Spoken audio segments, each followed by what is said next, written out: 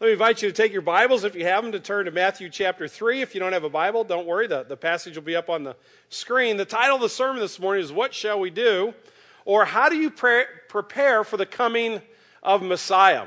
I don't know what it's like in your house when somebody important is coming from out of town to stay with you, like in-laws, for example. I know when Cindy's mom comes into town to visit, especially earlier on in our marriage, things got just a little testy around our house, and the to-do list of things like, rebuild the entire back porch or, things along those lines. And we learned pretty early, when I say we, Nathan and Katie and Jordan and I, we kind of learned just, you keep your mouth shut, you keep your head down, and you just do what Mom needs to be done, because these preparations are very, very important. And I can't wait to inflict that on my children as well someday when I go to their houses. But how do you prepare when somebody important is coming to town? When you get ready to have a big Christmas party and have all your friends over from work, or you're getting ready to in some way celebrate someone's birthday, how do you prepare? Well, as we talk about the coming of the Son of Man, I think we need to look at God's preparation for His Son coming and how that impacts your life and how that impacts my life. We're going to look this morning at a passage that introduces and talks pretty specifically about the ministry of John the Baptist. Now, if you remember way back before Christmas, we talked about in one of the sermons, Zechariah, his father, and Elizabeth, his mother, and how they were told that the child that was going to be born to them was going to be fulfilling the prophecy of Isaiah, which we're actually going to read in this passage in Luke this morning. So there was something special about him from the get-go. But what we want to kind of key in on is, how did John call the people of his day to prepare for the coming of the Messiah? And what does that mean for you and me this morning? Have we prepared for Jesus' coming, or are we in the process of preparing for? Where are we in that phase? Because John says very clearly in his message that he is here to be a forerunner. He's here to get us ready to hear the message of Messiah. So with that in mind, that preparation in mind, Luke chapter 3, the first 14 verses, hear the word of God. In the 15th year of the reign of Tiberius Caesar, Pontius Pilate being governor in Judea, and Herod being tetrarch of Galilee, and his brother Philip, tetrarch of the region of Iturea and Trachonitis, and Lysias, tetrarch of Abilene, boy, I'm glad I got through that verse, during the high priesthood of Annas and Caiaphas, the word of God came to John, the son of Zechariah, in the wilderness. And he went into all the region around the Jordan, proclaiming a baptism of repentance for the forgiveness of sins, as it is written in the book of the words of Isaiah the prophet. The voice of one crying in the wilderness, prepare the way of the Lord, make his paths straight. Every valley shall be filled, and every mountain shall be made low. And the crooked shall become straight, and the rough places shall become level ways, and all flesh shall see the salvation of God. He said, therefore, to the crowds that came out to be baptized by him, you brood of vipers, who warned you to flee from the wrath to come? Bear fruits in keeping with repentance, and do not say to yourselves, we have Abraham as our father. For I tell you, God is able from these stones to raise up children for Abraham. Even now the axe is laid to the root of the trees. Every tree, therefore, that does not bear good fruit is cut down and thrown into the fire. And the crowds asked him, what then shall we do? And he answered them, whoever has 2 tunics is to share with him who has none, and whoever has food is to do likewise. Tax collectors also came to be baptized and said to him, teacher, what shall we do? And he said to them, collect no more than you are authorized to do. Soldiers also asked him, and we, what shall we do? And he said to them, do not extort money from anyone by threats or by false accusation, and be content with your wages. This is a reading of God's holy and perfect word. To him alone be glory. Let's pray for just a moment.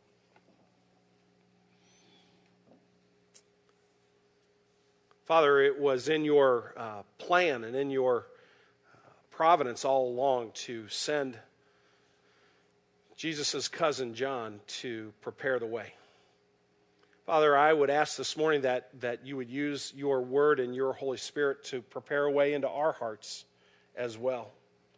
Father, we probably have many assumptions about what it means to be in a relationship with God. We probably have many perhaps ill-conceived notions of what that might look like.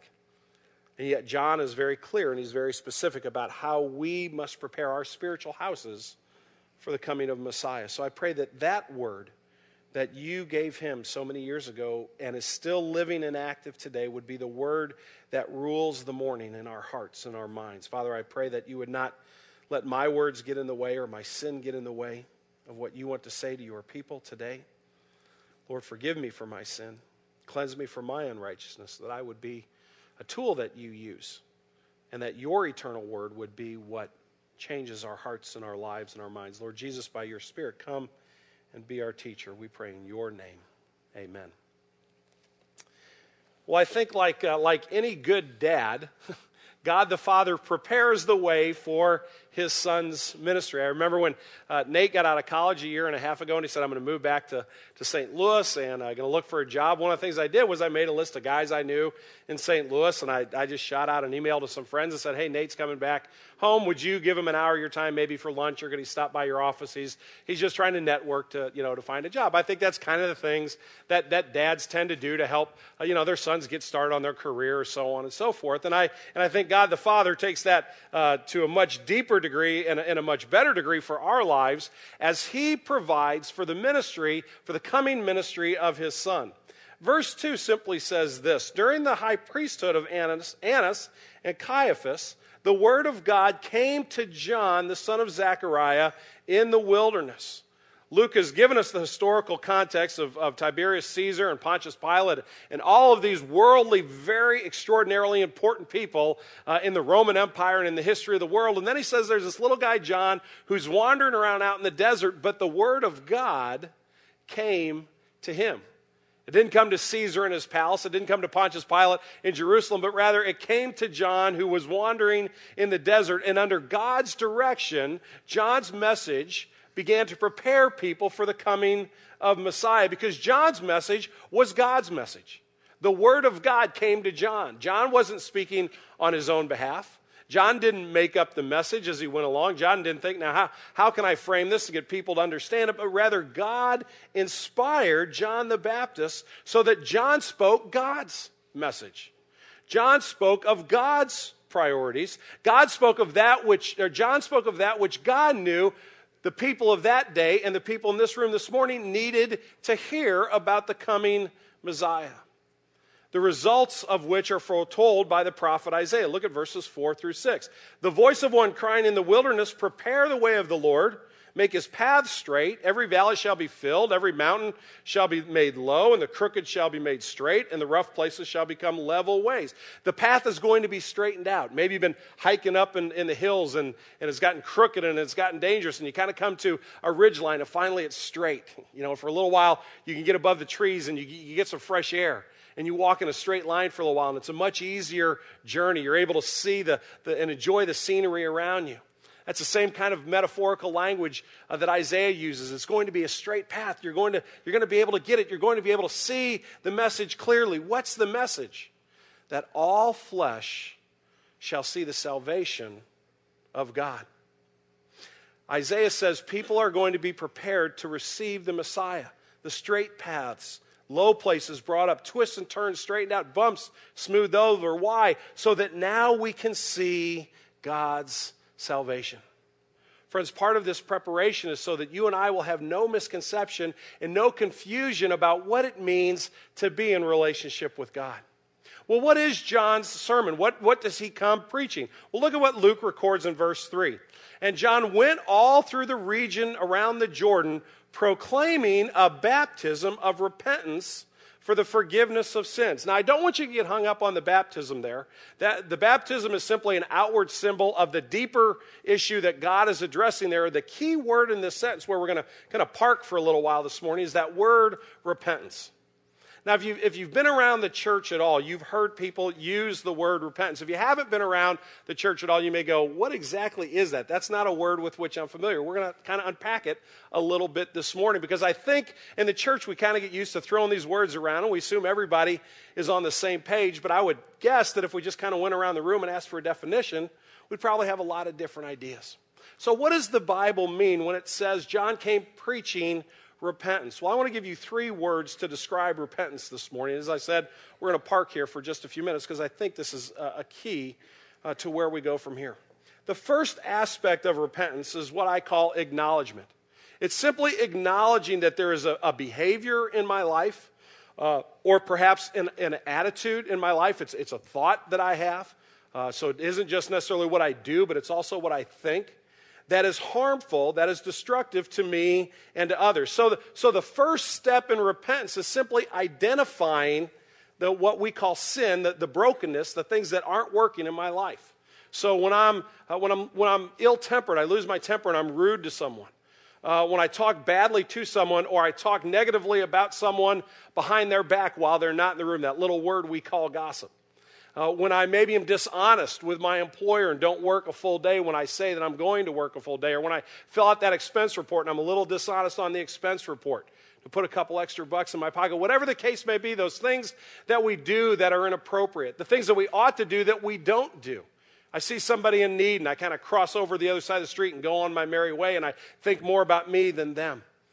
We need to identify, we need God to identify those areas in our lives that we can acknowledge are displeasing and harmful. In other words, let me put it to you this way. Have you ever prayed that God would actually help you discover your sin? That's kind of an unsettling prayer if you stop and think about it. You know, God, I'd like for you to show me all my sin. Just throw it up here on the screen right now. Now, I hope miraculously it didn't all just appear. I'm not even going to turn around and look. But trust me, it's a lot worse than you even know. But I think the first step in repentance is saying, Lord, I need to see it. I need to understand what those areas are in my life that are harmful to me, harmful to others, and displeasing to you. Because part of acknowledging that is confessing, yes, that's who I am. I am a broken person.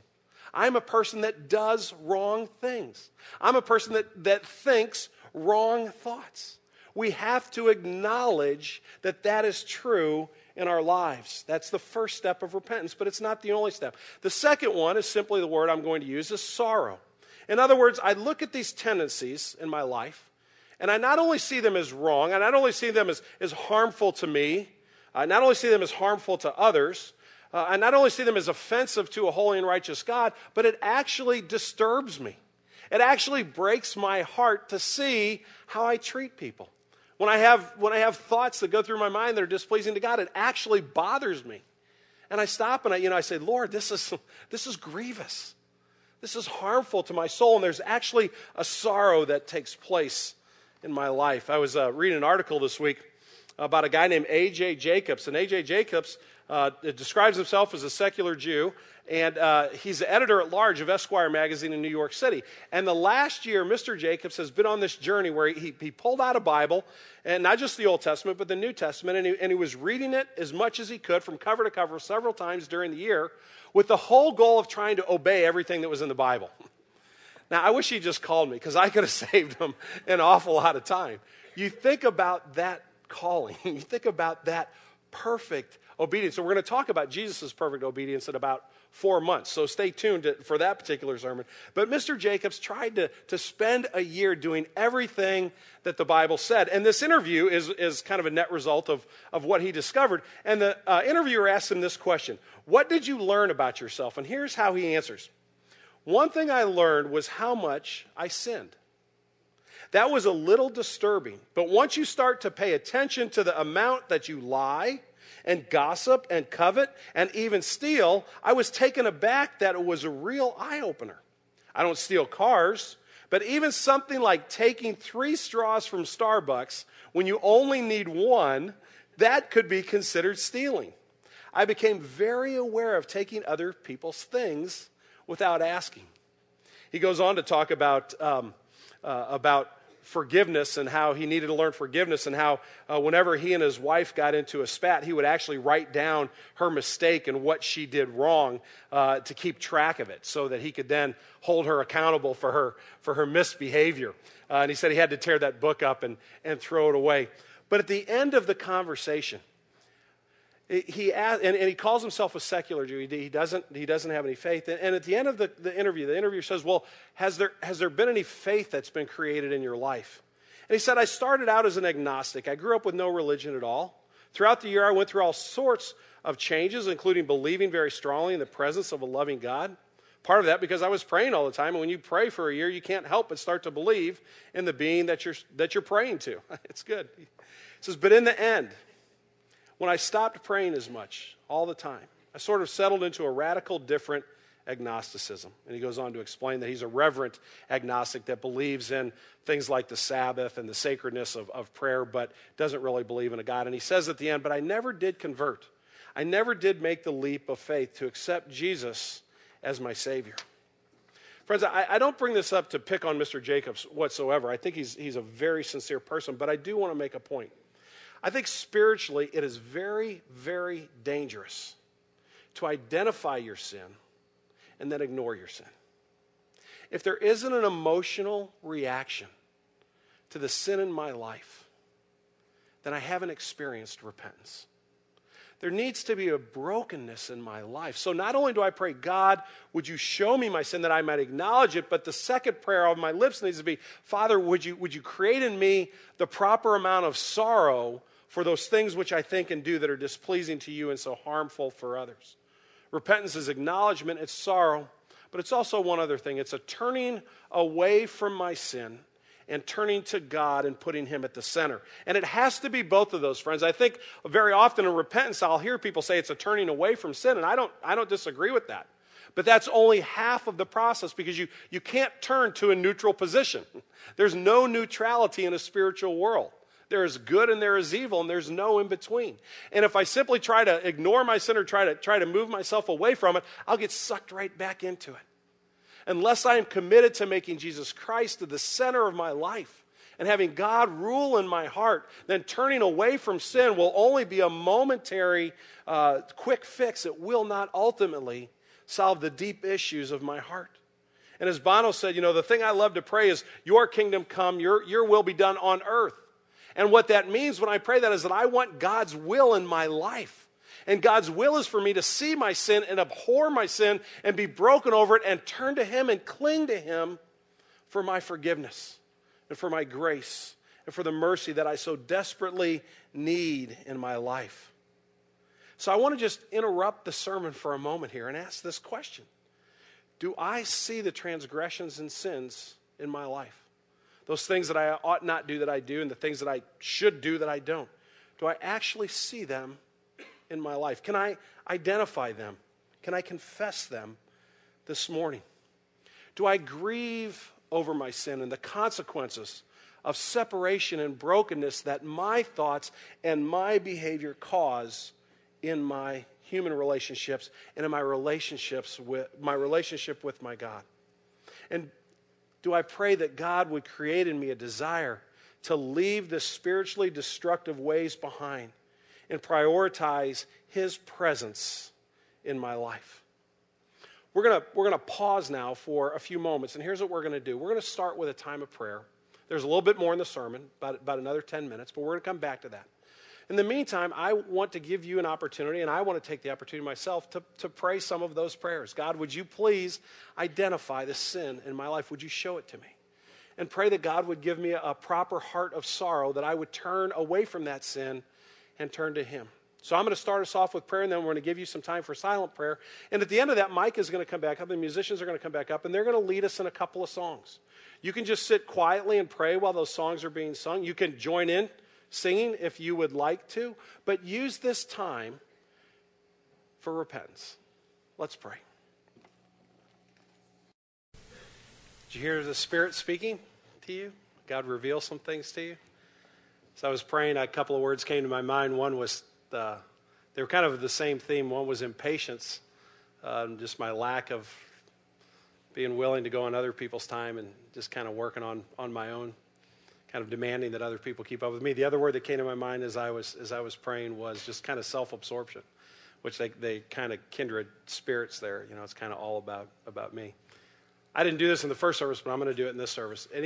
Just if the word came to your heart or your mind about what God's, I'm not going to have open mic night, but is there a word that you would want to share just that God revealed to you? If you don't have to if you don't want to, but just call it out if there is. Yeah. Judgmental. Okay. Pride. greed. Praise God that he would show that to us in his grace and his mercy. You may want to take some time later on in the day to talk to a friend or talk to a family member about it. James says, confess your sins one to another that you might live. And I think there's something very life-giving about going to somebody and say, boy, this is an area of my life that, would you pray for me? And maybe I need to ask your forgiveness for the way I've treated you and that sort of thing. So let me encourage you in that. One other point this morning before we wrap up, and it's simply this. If I become a person of repentance, what impact does that have on my life?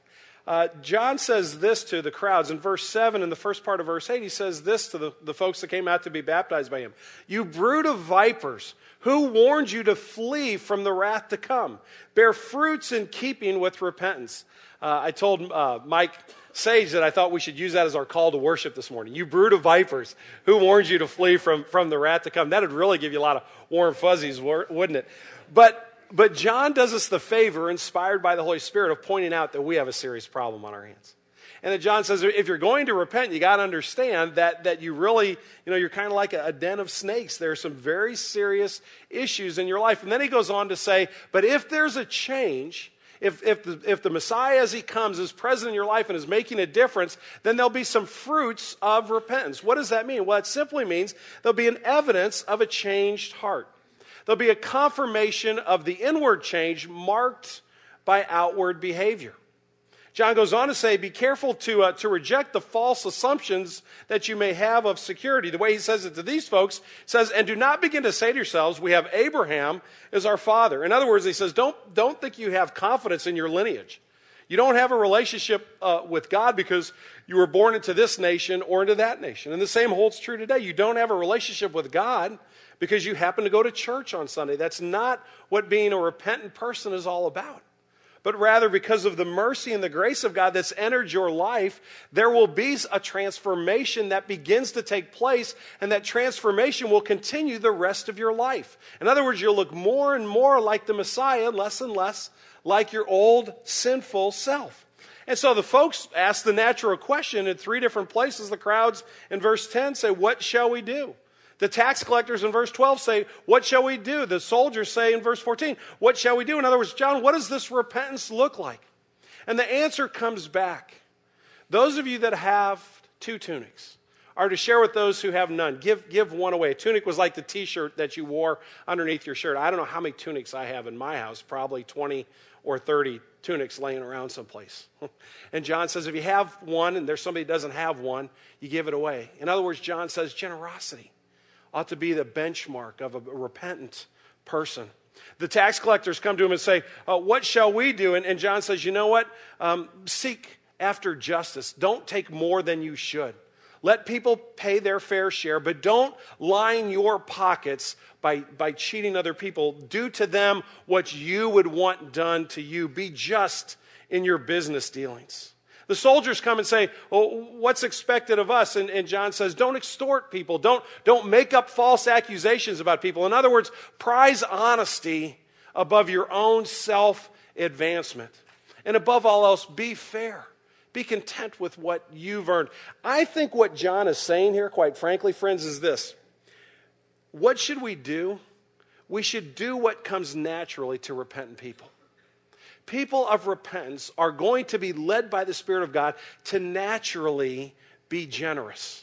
People who are led into repentance by the Spirit of God are going to become more and more concerned with justice and less concerned with their own self-advancement. They're going to be people who deal with a brutal honesty in their own life and share that honesty with other people. They're going to be people that demand of themselves that they treat others fair and call others to follow that lifestyle. In other words, the vertical change that's happened in your relationship with God through repentance is going to have a horizontal impact every place you turn.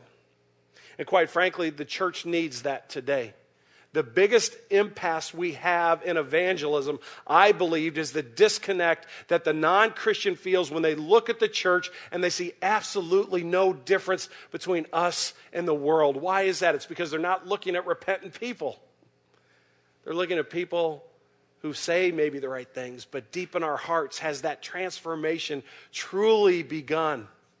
As God prepares for Messiah to enter into the pages of history and to enter into our lives, has it created within my heart and has it created within your heart a passion and a desire to repent of your sins, to embrace the Lordship of Jesus Christ, and to see Him change you from the inside out. John Wesley put it this way: if you have inhaled God's love, God's power and forgiveness and salvation, you will exhale God's love into a broken world. That's what repentance is all about. That's why repentance is so powerful, because it not only changes your heart, but it has an impact on changing the hearts and lives of others. It draws you closer to God, and it allows you to look at the world through His eyes. Daily, godly repentance is essential to the spiritual health of every disciple of Jesus.